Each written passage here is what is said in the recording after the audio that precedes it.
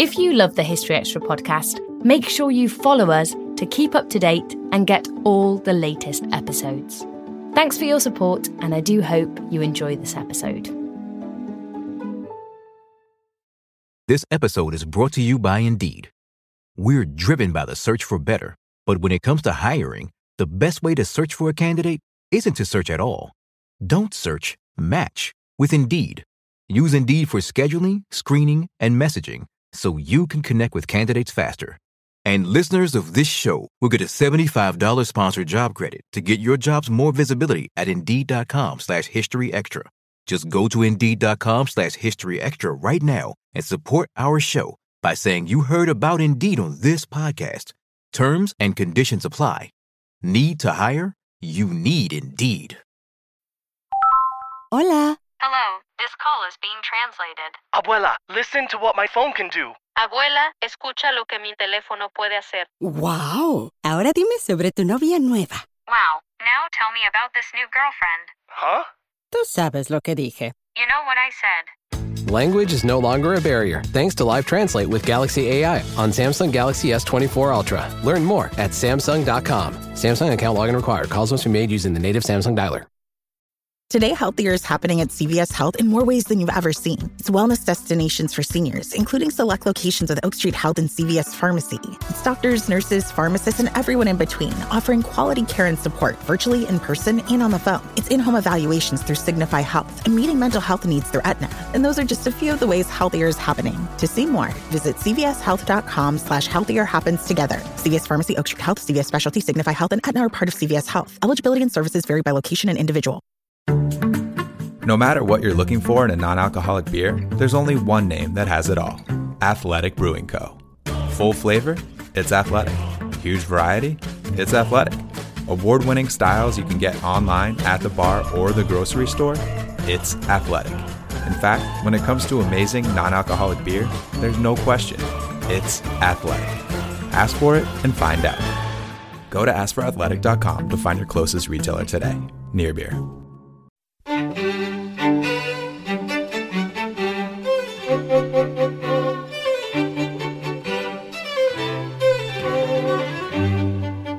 Hello and welcome to the History Extra podcast from BBC History Magazine, Britain's best-selling history magazine.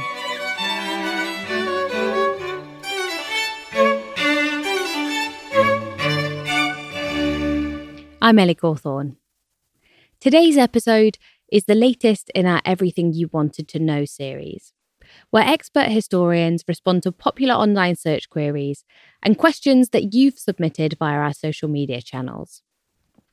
This time, the topic is Britain in the 1960s, and our expert is the historian, author and broadcaster Dominic Sambrook, who's the author of White Heat, A History of Britain in the Swinging 60s. Putting the questions to him was BBC History Magazine editor Rob Attar. Today, I'm delighted to be joined by Dominic Sambrook for the latest of our Everything You Wanted to Know podcasts, which today is on Britain in the 1960s. Dominic's a historian, author and broadcaster who's written several books and presented many series on post-war Britain, including White Heat, A History of Britain in the Swinging 60s, which is probably the most relevant for today's discussion. Dominic's also a long-standing contributor to BBC History Magazine, and he's written our anniversary section for the past 7 years. And he also recently launched his own podcast, The Rest is History, alongside fellow historian Tom Holland, which, of course, you should be checking out once you've finished with this episode. So, Dominic, welcome to the podcast. How are you doing? Very well, thank you, Rob. It's nice to be on Britain's second best history podcast. Thank you for having me on. It's a real pleasure. And I suppose, full disclosure before we start, neither of us was actually alive in the 1960s, although, of course, you've spent a long time researching Stuck in the 60s, yeah. So, actually, I was wondering, does that affect at all how you tell these kind of histories and research them when you know that a lot of people reading them will have lived through these times? Well, that's a really good question. Obviously, most historians, so most of the people you have on this podcast, or most contributors you have to BBC History Magazine, are writing about periods they didn't live through. So from that perspective, that's no different. I mean, you get somebody to talk about ancient Egypt or the French Revolution, they didn't live through that either. But you're right, there is a different element, which is that a lot of the readers will have lived through it. So they often have strong views. And when I first started doing this, so the sort of books on the late 50s and 60s were my first sort of foray into sort of popular history. I had quite a wake-up call at the beginning when I used to give talks about the books. And basically I'd give the talk, and then the questions consisted of people telling me how wrong I was, often arguing with each other about why I was wrong. So there'd be some people who said, "Oh, the 60s were nothing like that; they were much more colourful," and there'd be other people who said, "No, they weren't colourful at all." And I think ultimately, what you have to do, I mean, the point of doing it as a historian, of wearing your historian's hat, is you're sort of trying to get away from that and to get away from the subjectivity, from the sort of prison of your own memory, and to bring a bit of perspective to bear on it. But you're right, there is always an element of, you're very conscious that your readers have strong views and they have their own very, very powerful memories of a particular time. And maybe that means you tread just that little bit more carefully because people are waiting to catch you out, basically. Yeah, that's really interesting. I suppose, I don't know whether for you the process changed when you started moving into the 70s and particularly 80s, which you obviously would remember. Did any of your own memories come into writing those books then? Yeah, that's another really good question. So, not so much in the 70s because I was so small in the 70s. I mean, my 70s really were sort of space operas and nursery school and Star Wars.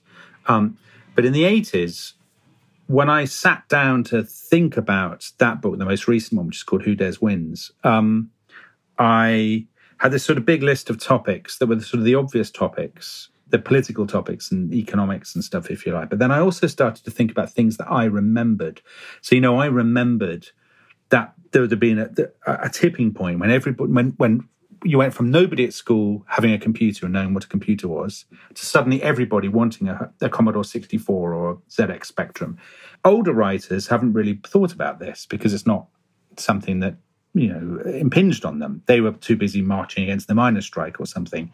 But I thought, that's really interesting. I want to explore this. And I sort of, other things that I thought about from my own childhood, like going ice skating, going ten-pin bowling, meals out and pizzas and going to McDonald's. I mean, I remember so vividly going to McDonald's for the first time for my friend Robert Greenwood's birthday party and it being this sort of transformative moment. And I thought, I really want to dig into the history of this because this was something that was clearly an important social and cultural change, a kind of Americanization and a fast foodization of the British economy and British habits. And it's possible that I wouldn't have come to those things, or they wouldn't if I hadn't lived through them and if they hadn't loomed so large in my own memory. So I think it's a hard balance because obviously the readers, they want to, when people buy a history book, they often are buying into a sort of sense of an Olympian detachment. You're the historian surveying the field and, in a sort of tradition going back to Macaulay and Gibbon and all the rest of it. But it would be weird to write it without a slight personal element. I think you just have to be careful that personal element doesn't creep further and further in and overtake the rest of it. But it's a fun balance to be striking. Of course. So I suppose we should probably get back to the 60s. And so the format of these podcasts is that we're going to combine popular search queries with some questions that you've sent in via social media. And I wonder if we could start with a pretty big but important question, an online search query, which is, what was life like in Britain in the 60s? Which is a whole book, many books. That's a big question. So what was it like? Well, Britain had come out of the Second World War victorious, but exhausted, a bit grey, a bit threadbare. And then in the early to mid-1950s, there was the beginning of a huge economic boom. So for most people in the 1960s, life was becoming much more affluent, more comfortable than before.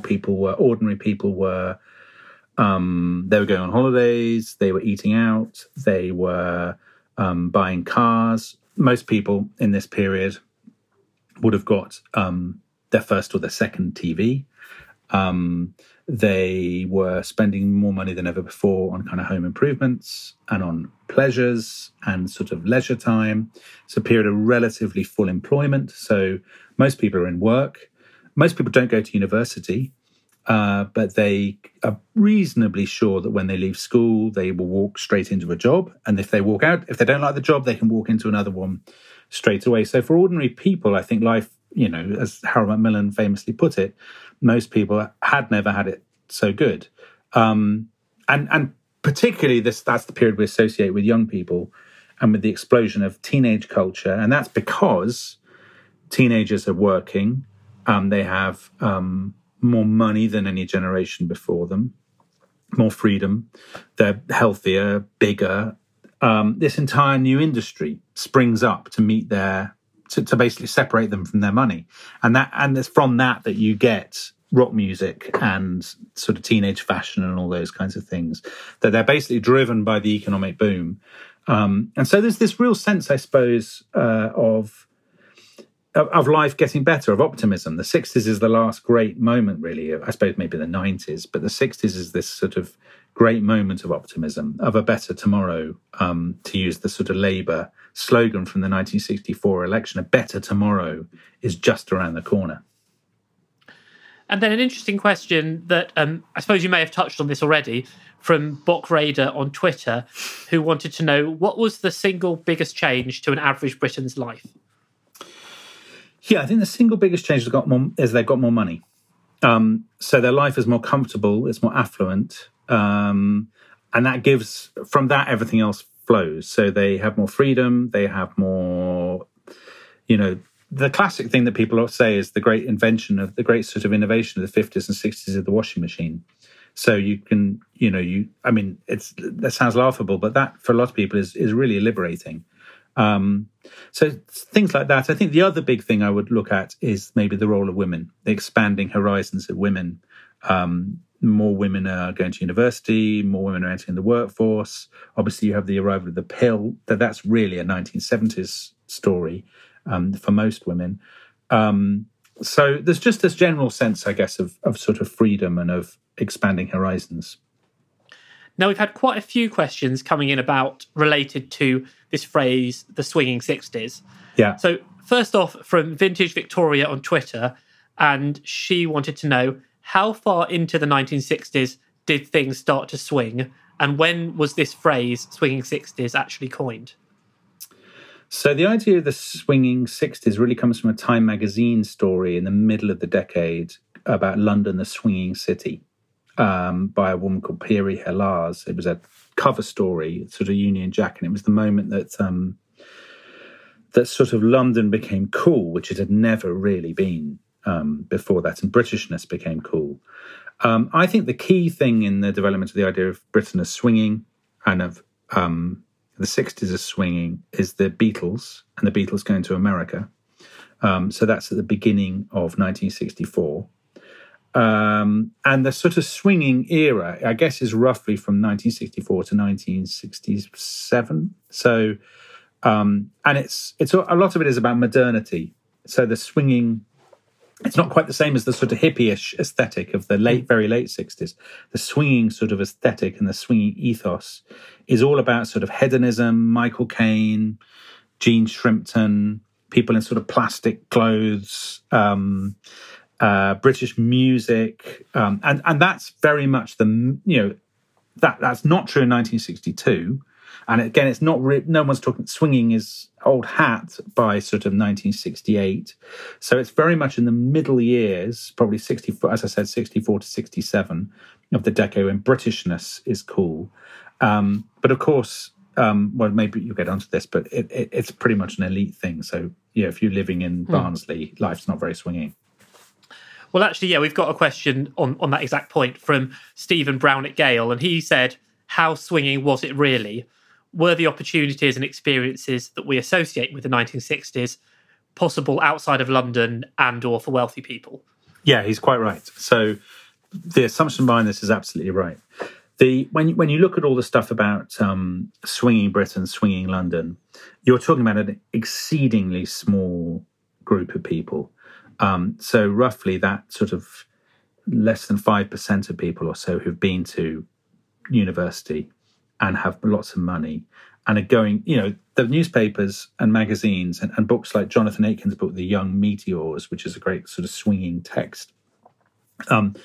They're full of all these cool young things who are going to trendy London nightclubs and hanging out with aristocrats and Rolling Stones and all the rest of it.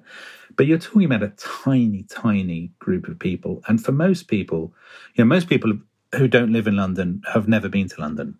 They're not part of that world. That world is all happening somewhere else. And I think for most people, life just went on, pretty much as it had in the 1950s, just a bit richer and sort of shinier.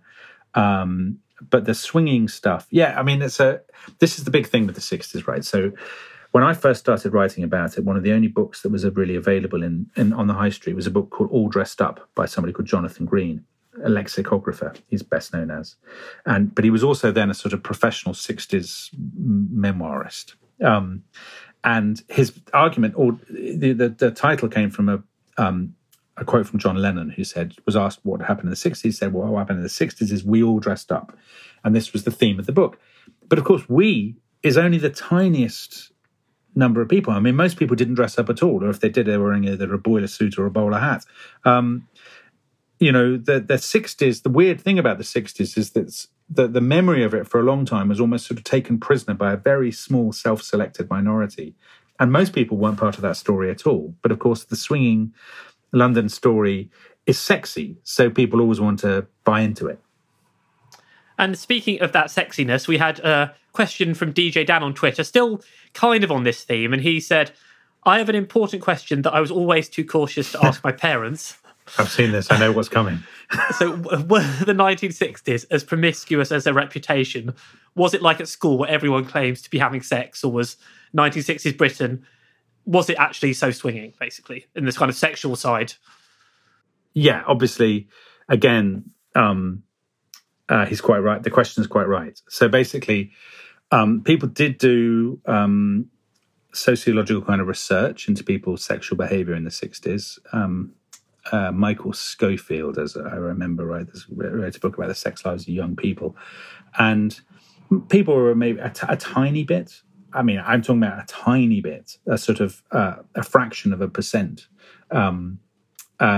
more promiscuous than they had been. They had slightly more partners and were active a little bit more, a bit earlier. But for most people, life, as I said, was pretty much unchanged from the 1950s or so. So the idea that there's this kind of colossal step change and everybody is having orgies and behaving in a sort of really debauched way is completely erroneous. Now, often people say, well, didn't the pill change everything? Didn't that revolutionize people's habits? But actually, until the end of the 1960s, you could really only get the pill if you were married.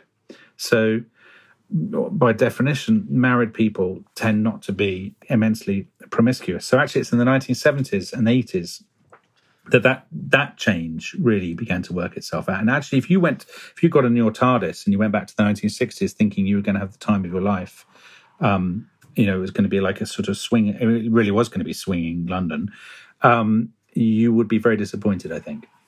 Okay, so maybe people don't need to worry too much about what their parents got up to. No, their parents were during that time. There were probably an awful lot of hot water bottles, more than people think. Excellent. Okay, so the 60s is obviously strongly associated with popular culture, and on that theme, Blake Raspberry on Instagram wanted to know, why did this period see such an explosion of artistic expression, from music to clothing to film? Yeah. So the answer is economic. People have more money. And there's a new market. So there'd always been a slight teenage market. The word teenager comes from the 1930s. It's an American marketing term.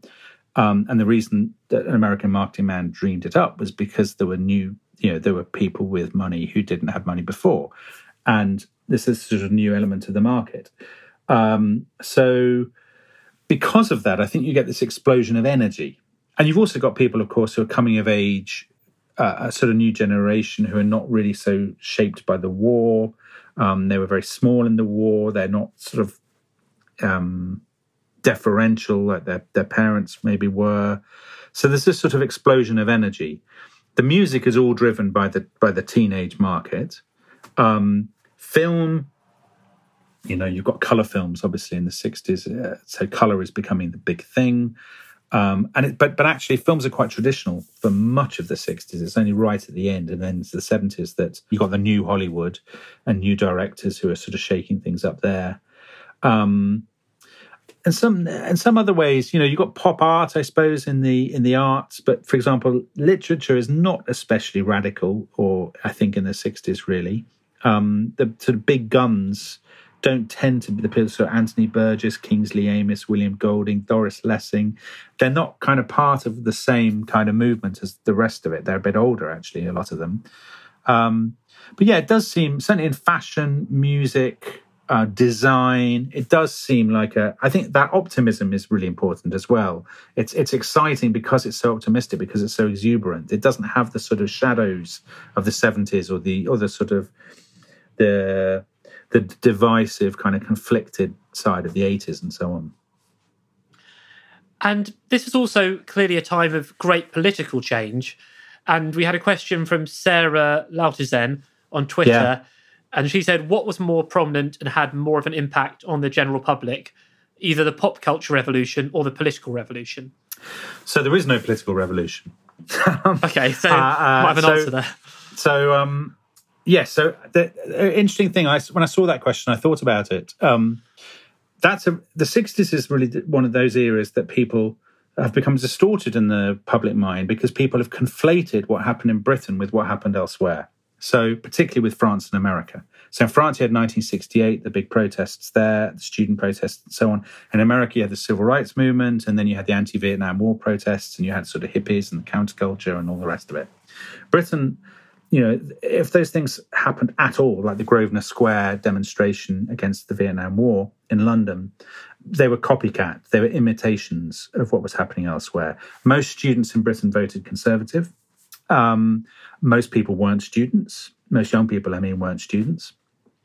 Britain didn't see, Britain's politics, the people who defined Britain's politics in the 60s, Harold Macmillan, Sir Alec Douglas-Home, Harold Wilson, Ted Heath. Nobody, not even the most contrarian historian could possibly pretend that these were anything other than pretty sort of establishment figures in their various different ways. Even Labour's Harold Wilson, he'd been around since the 1940s. So there is no revolution in Britain. There is no political revolution. It doesn't feel like a new departure. There's no sense, and there aren't really the student protests that you have abroad. So that's your answer to that question.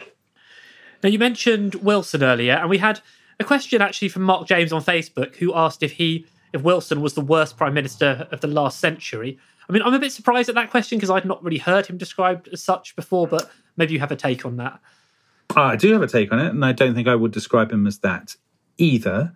So Wilson in the 60s, it's definitely a disappointing administration. He doesn't deliver the sort of the new Britain reborn in the white heat of the technological revolution that he wanted to, and his various big things. He wanted to really modernise British industry and sort out the British economy, which he didn't do. He wanted then to take Britain into Europe, which he didn't do. He wanted to overhaul Britain's relations between the government and the trade unions, which again he failed to do. So there's a lot of sort of failures, but at the same time, that administration presided over what's been called the golden age of the welfare state. You have relatively full employment. It gets lots of things wrong, but it's not disastrous. And it's certainly a lot better than Wilson's second administration in the 70s. I think what the questioner may be thinking about is Wilson coming back later in the 70s. And he does definitely preside over a pretty shop-soiled, shoddy administration from 74 to 76. But I wouldn't... Wilson is grappling with some pretty intractable problems. So Britain's economy is falling behind its European competitors. Britain is suffering from a bit of a sort of post-imperial hangover, post-World War II hangover. And I don't think that they were in the power of any one politician to reverse, or at least not straight away. So he's definitely not in the top division of Britain's prime ministers. I don't think even his great partisans would claim that. But is he the worst?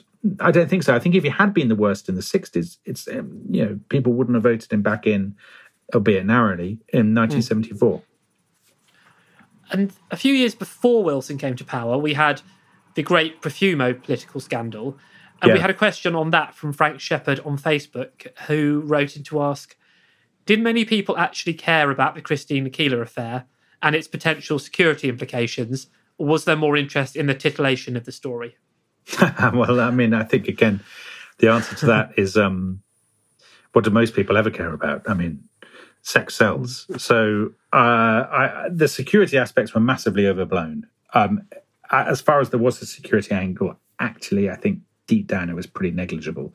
But obviously there was this Cold War spying element. Had the Minister for War shared a call girl with a Russian spy, that's an exciting story in and of itself. And of course, that's part of the titillation, the sort of James Bond element. But the sex was probably the key to it in terms of the public appetite for it. I mean, it was a newspaper-driven story, and the headlines that got public attention were the ones that were sexy headlines. And the photo of Christine Keeler that is well remembered, of her straddling the chair in the darkness, I mean, that's obviously a very sexually charged picture. And so I think, it's a classic example of kind of a titillating story seizing public attention. But the reason it got traction, like all scandals, is that it amplified anxieties that already existed about Britain being run by a sort of closed, corrupt establishment, an elite that was more interested in its own pleasures than in modernising the country. So in that sense, it was a gift to Harold Wilson and the Labour Party, because it came to stand for things that people already were becoming anxious about. Now that feeds into discussion of the Cold War, and we had a question from Simon Van Schaik on Facebook, who wanted to know, how did normal, and he put normal in quotes, normal people feel about the Cold War? Was it a real threat to them? Well, I like the talk of normal people. What did normal people... I mean, normal people, it was in the background. So obviously for enthusiasts, as it were, for people who go on marches and get very excited about things, the Cold War might loom larger. If you're a member of CND, which really peaked right at the beginning of the 60s and then declined, actually, after the Test Ban Treaty of 1963.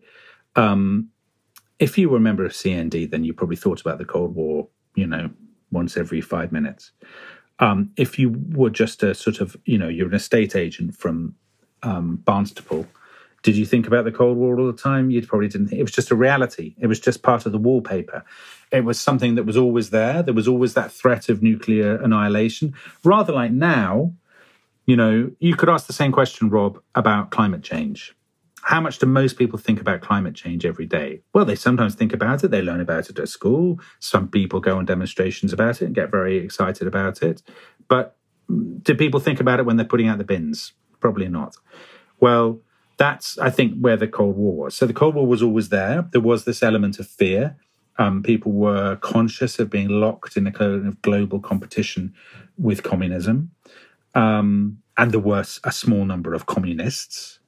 But by and large, it's sort of off stage. It's there in the background the whole time. It's part of the story, but for most people, it's kind of background noise almost. And then a popular internet search query on a related topic was, what wars was the UK involved in the 60s? What wars? Okay, so there were sort of small, almost colonial dust-ups. So Britain's withdrawal from empire is not entirely bloodless. There's nothing like Algeria or Vietnam for France. But, for example, in Aden in the Middle East, British troops are fighting against sort of insurgents there. Britain is helping in an undisclosed war, in a kind of secret war, in Southeast Asia. We are helping Malaysia defend itself against Indonesia there, and it was called a confrontation, which got no publicity at all at the time. But the big war, I suppose, or what becomes a war, is Northern Ireland. which kicks off at the end of the 1960s. So Britain sends troops right at the very end of, or the Westminster rather sends troops, sort of peacekeeping forces, and that then develops into this low-level civil war in the 1970s. So that's the obvious one. But by and large, if actually the funny thing is, if you're looking at the 20th century, the 60s is a decade when Britain is probably less involved in conflict than in almost any other decade of the century. So you think about the 40s, obviously the World War. In the 1950s, you've got Korea and various colonial things. In the 70s, you've got Northern Ireland. In the 80s, you've got the Falklands. In the 90s, you've got Kosovo and stuff. The 60s is actually a relative oasis of peace in this sort of desert of war, if that's a metaphor. Well, it is now. I've done it. What about Biafra? What's the UK's involvement in that? So the UK's involvement in that is Biafra is this sort of attempt to break away in Nigeria, and the government gets a lot of grief because it doesn't support Biafra, and it's seen as acquiescing, I suppose, in the suffering in Biafra, in the same way that it was accused of acquiescing in the suffering of Vietnam. So we didn't get involved in Vietnam. Actually, that's the real war I should be talking about, is Vietnam. All the headlines in the late 60s are about Vietnam, and Wilson gets an enormous amount of flack for basically not slagging off the Americans more aggressively. But actually, in retrospect, arguably Wilson's greatest achievement was that he resisted the Americans' demands that Britain send troops to Vietnam. He kept us out, and that's probably what should be written on his sort of political tombstone. That he didn't get us involved in wars, as a different prime minister might have done. Still to come on the History Extra podcast. What they cared about was Britain's status and prestige. They hated to see that reduced. They liked to think of Britain as top nation. But in terms of individual colonies and the sort of which bits of the map were coloured pink, I don't think the ordinary person could care less. This episode is brought to you by Indeed. We're driven by the search for better, but when it comes to hiring, the best way to search for a candidate isn't to search at all. Don't search, match with Indeed. Use Indeed for scheduling, screening, and messaging so you can connect with candidates faster. And listeners of this show will get a $75 sponsored job credit to get your jobs more visibility at Indeed.com/HistoryExtra. Just go to Indeed.com/HistoryExtra right now and support our show by saying you heard about Indeed on this podcast. Terms and conditions apply. Need to hire? You need Indeed. We don't always realise just how much our negative thoughts and experiences stick with us and weigh us down. You may find your brain constantly running through a highlight reel of bad moments. That comment your friend made last week that hurt your feelings. That frustrating thing your mum does. Or that silly thing you said in a meeting.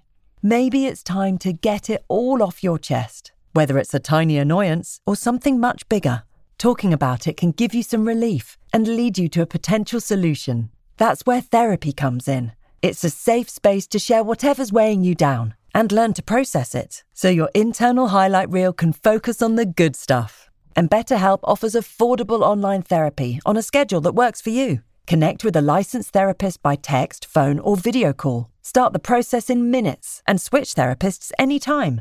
Let it out with BetterHelp. Visit betterhelp.com/historyextra today to get 10% off your first month. That's BetterHelp, HELP.com/historyextra.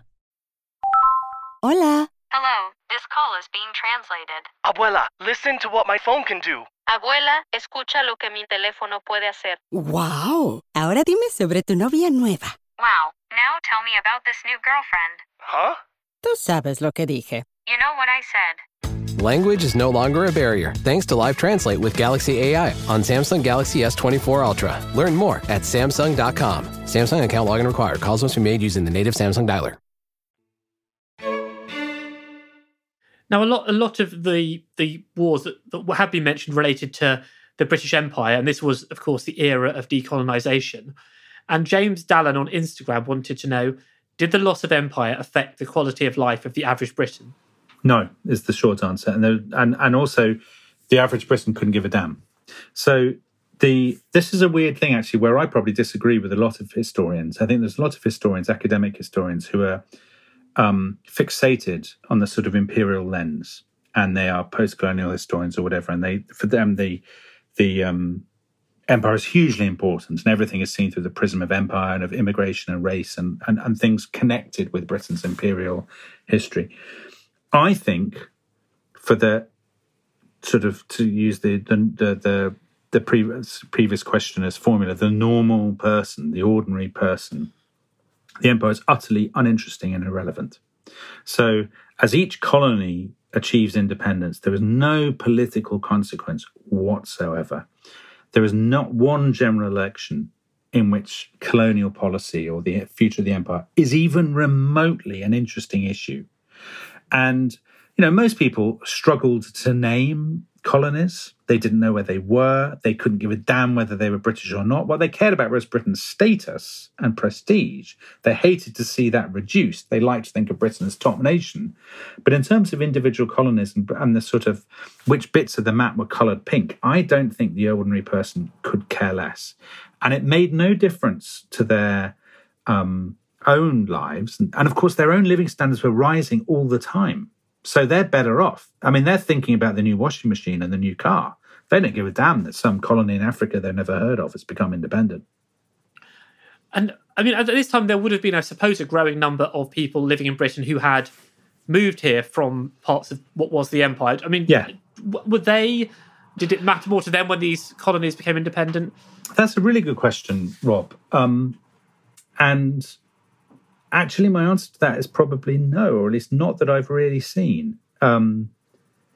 I think you're right that obviously people have moved from the Caribbean, particularly from the West Indies, or from India and Pakistan, which are already independent. So maybe that explains why there's so little interest there.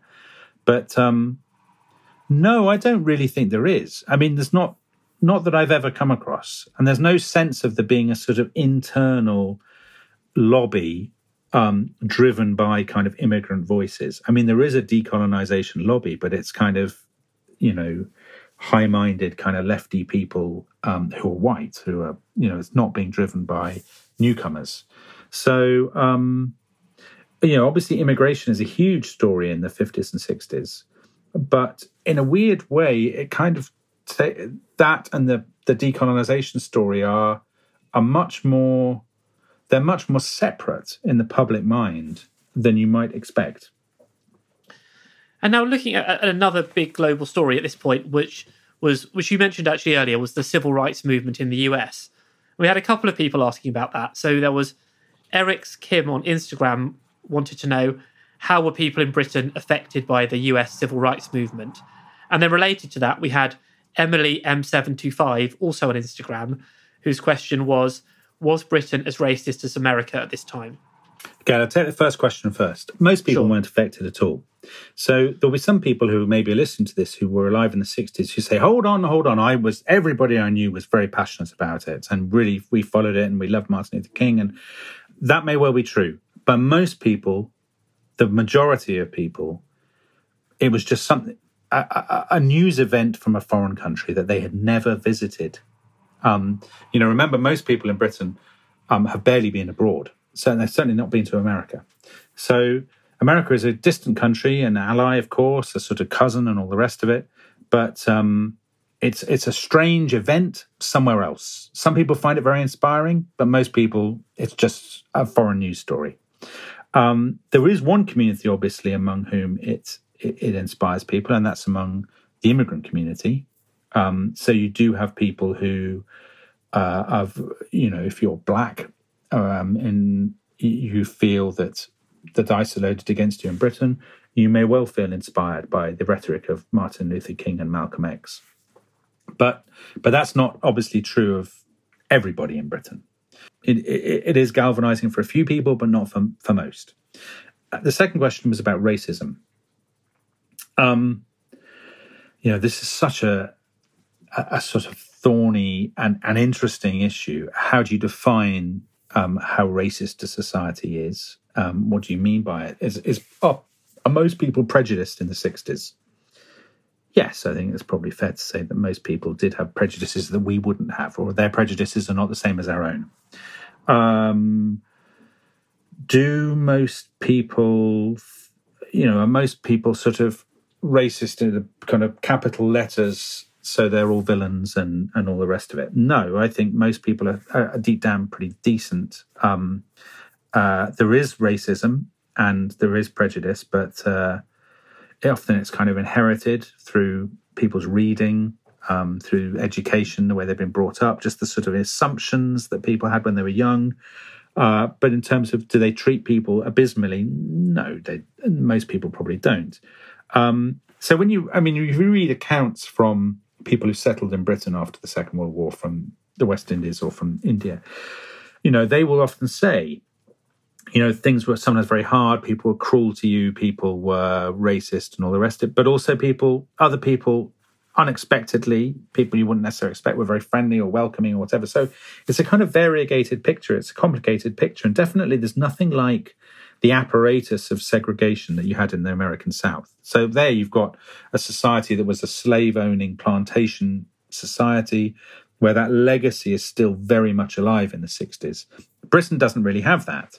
So you've got a lot of people who've arrived in the last 20 years who face discrimination and face prejudice, but there's not the same kind of organised, institutionalised apparatus of unequal treatment. So yeah, it's a kind of complicated picture. And I don't think, with all these things about racism, I don't think you can it's not like you can sort of point to a scorecard and say, well, you're 6 out of 10 racist and you're 3 out of 10. Each country has its own kind of organic culture, which will involve elements of prejudice and discrimination. That's true of our own as it was of the 1960s. I know some listeners will think this is a very waffly and sort of over-nuanced argument, but I think it's really important not to sort of think that, you can just sort of rank societies very simply in terms of how racist they are. I don't think that's really how it works. No, and yeah, like you say, it's a complicated issue, and each country has its own story here, don't they? Yeah, exactly. And I think one thing actually, Rob, that's really important, and this is particularly recently, is that people tend to conflate the British and American stories. And that's partly because the sort of Americanization of global culture through the internet, and it's also because so many people study the civil rights movement. So they sort of assume, well, the civil rights movement is the big story of the 60s, and most people in the 60s in Britain must have really been interested in it. It must have been massively important, and our own story of immigration is exactly the same and all the rest of it. That's not really true at all. Actually, when you go through British papers in the 60s, it's there, but it's foreign news. It's often sort of buried away a little bit. It's not a big deal in the same way that, in the way that it now looms in our consciousness. Okay, now moving on to quite a different topic. This probably depends on whether you've watched The Crown or not. Yeah, I have. Yeah. Great. So we had a question from IK Whitehead on Instagram, and they wanted to know, how accurate is The Crown's depiction of the royal family in the 1960s? Okay, so my take on The Crown is that basically The Crown has deteriorated in accuracy and in quality from episode 1 to episode whatever they've reached now. So the 60s stuff is sort of the midpoint, isn't it? There is still some good stuff there. I think their Harold Wilson is quite good. But I don't think... I think by the 1960s in The Crown, the characters are not quite the caricatures that they become by the 1980s, but they're slightly beginning to head in that direction after the much more nuanced kind of Claire Foy and Matt Smith stuff at the beginning. But it's still not bad. I mean, the Aberfan episode is really moving.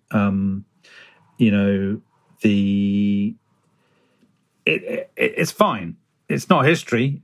It's fine. I think by the 80s, it's become a bit spitting image. It's become very spitting image. But I think the 60s stuff is sort of poised between the really high quality stuff when it started, particularly stuff with George VI and the young Elizabeth. And then it's still got a bit of that, but it's beginning to coarsen a bit, the portrayals. And they're beginning to do the sort of, they're starting to play the puppets rather than the people. And obviously there's been a lot of talk, actually, hasn't there, about the later series and how how accurate you need to be, and that could be a whole other podcast, I suppose. But yeah, that's a subject all in itself, isn't it? Yeah. Okay, just 2 or 3 questions left, and there were a couple of popular internet search questions around childhood in this period, so I might just put those together. And they were: what was school like in the 1960s, and what toys did children have in this period? Okay, so toys.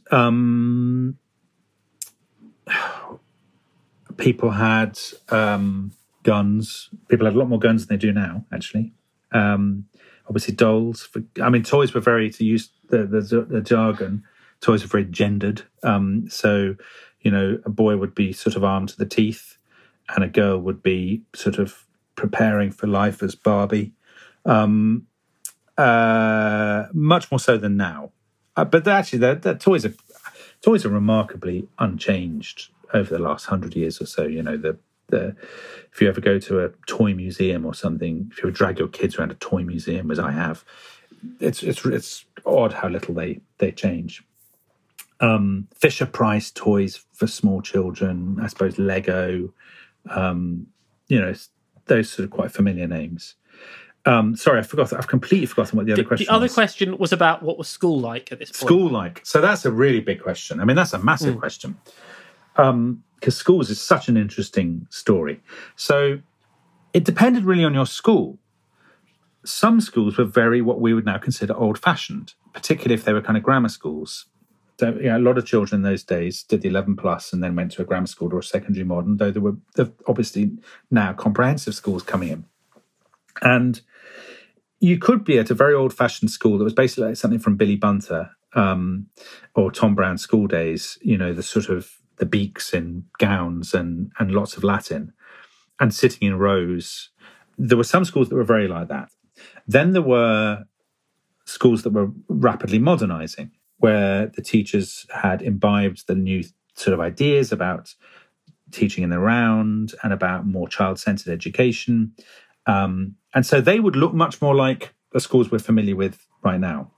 And then what you also had at the end of the 60s and particularly in the 70s are very progressive schools.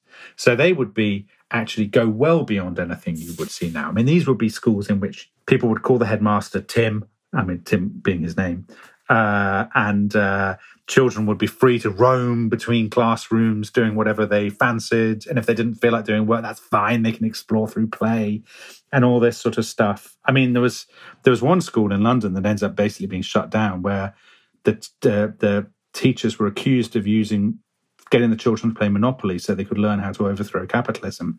Now, this was a bit of an exaggeration, but I think the 60s and 70s is the point at which sort of progressive ideas entered the educational mainstream. And in some cases, they're seen as going too far. And then there's a backlash from about 1978 onwards, first driven by Jim Callaghan and then driven by Margaret Thatcher, which is that progressive education has gone too far. But if you're talking about I don't know. It's hard to say what is the typical school because schools were so different. But I suppose for most people, actually, it would have probably seemed stricter than now. More use of surnames rather than first names, stricter discipline. The one thing that doesn't change, obviously, is children. Children don't change much when you read accounts of children's behaviour and stuff, or children's diaries and things. So if you catapulted a child from 2021 back into a school in 1965, they'd probably find their feet soon enough. I might just finish with a couple of questions from the same person, actually, from Anders in Vienna, who asked 2 quite unusual questions. And the first one was, what did 1960s Britain smell like? Yeah. So I've answered Anders on Twitter, so he knows what I'm going to say. I sent him a picture of a Vesta curry. What would it smell like? That is a great question. That's something that people so rarely think about history, isn't it, Rob? That if you went back to, if you got your gift and you got your time machine, you went back to meet Samuel Pepys, what would strike you is probably how incredibly dirty people were and how horrifically they smelled. I think that's probably true in the 60s, actually, as much as of earlier periods. So a lot of people are still heating their houses with coal. So it's smokier. It's sootier. And there's a sort of smell, I think, a coalish smell in the streets. Of course, the engines in the cars are much less clean than ours. So it smells of kind of engine oil as well, I guess. And people probably wear a lot less deodorant and sort of perfume and stuff than they do now. What they do wear is probably very pungent compared with the things we're familiar with. So you're sort of overpowered by smells, I suspect, in the 60s more than you are today. It smells at once dirtier, and of kind of body odor, but it also smells of Brut, if you remember Brut, that people have sort of desperately splashed on in an attempt to conceal their reeking stench. So yeah, generally I think it's generally smellier maybe, and a more aggressive way. And I wonder, do writers in the 60s, do they write about smells more than they do nowadays if they were so much more pronounced? That's a good question. I suppose they don't, because they take it for granted. It doesn't strike them that it doesn't seem that they remark on it. I mean, the one thing I've really noticed actually is starts in the 60s and then becomes really pronounced in the 70s and then ends in about the mid-80s, is people writing about litter. Remember the Keep Britain Tidy logo and those sort of campaigns? So those stem from about this period. People are starting to sort of discard a lot of stuff. The beaches and the seas are really dirty. Rivers are very dirty. There's a lot of pollution. Only just are people campaigning about cleaning things up. And writers talk a lot about how dirty things are, about how much graffiti there is, about how much, sweet wrappers on trains and all this sort of stuff. So I suspect that would, everything would seem cleaner in the sense there are fewer people and there are fewer cars. But, I suspect if you got on your time machine, you went to a 60s beauty spot, you'd probably be shocked at how much litter there was. And Anders in Vienna had one other question, and that was, what was the most commonly bought items in the supermarket? Well, this is why I sent in the picture of the Vesta curry, you see, because it's both smelly and a popular supermarket product. What did people buy in the supermarket? So supermarkets really came in the late 1940s, early 50s, and then they get bigger and bigger, and you get the first hypermarkets, what we would now call really a supermarket, at the beginning of the 1970s. So supermarkets they're narrower. You go around with your little basket. There's much less choice. People are buying tinned peaches. They're buying corned beef. They're buying Fray Bentos pies. Boil in a bag, ready meals. So not ready meals that we would know, but sort of really disgusting ready meals. People are buying a lot of fish fingers. I guess fish fingers would be the defining food of the sort of 50s and 60s, and things like sort of, Finder's crispy pancake type things. So the new fast food, basically, and frozen food in particular. This is the point when you go shopping. When we go shopping now, basically we do it online now often, but when we go shopping now, you do one trip, you go to your supermarket of choice, and then you come home. The 60s is the moment when people start doing that, really, 50s and 60s. So there's still a lot of people who go to the butcher, the baker, the fishmonger, they kind of do the rounds, and that's their daily ritual. The 60s is the moment when you do the one shop, when you're starting to do the one shop and you're filling your trolley or your basket with tins with a lot of very unhealthy food. So that's the sort of tipping point, I suppose. Okay, well, Dominic, I think I've been through all of the questions all the questions we have time for, but just one last question from me. If you were given a choice, would you rather have been, I guess, a young adult in the 60s or in a period where you actually did grow up?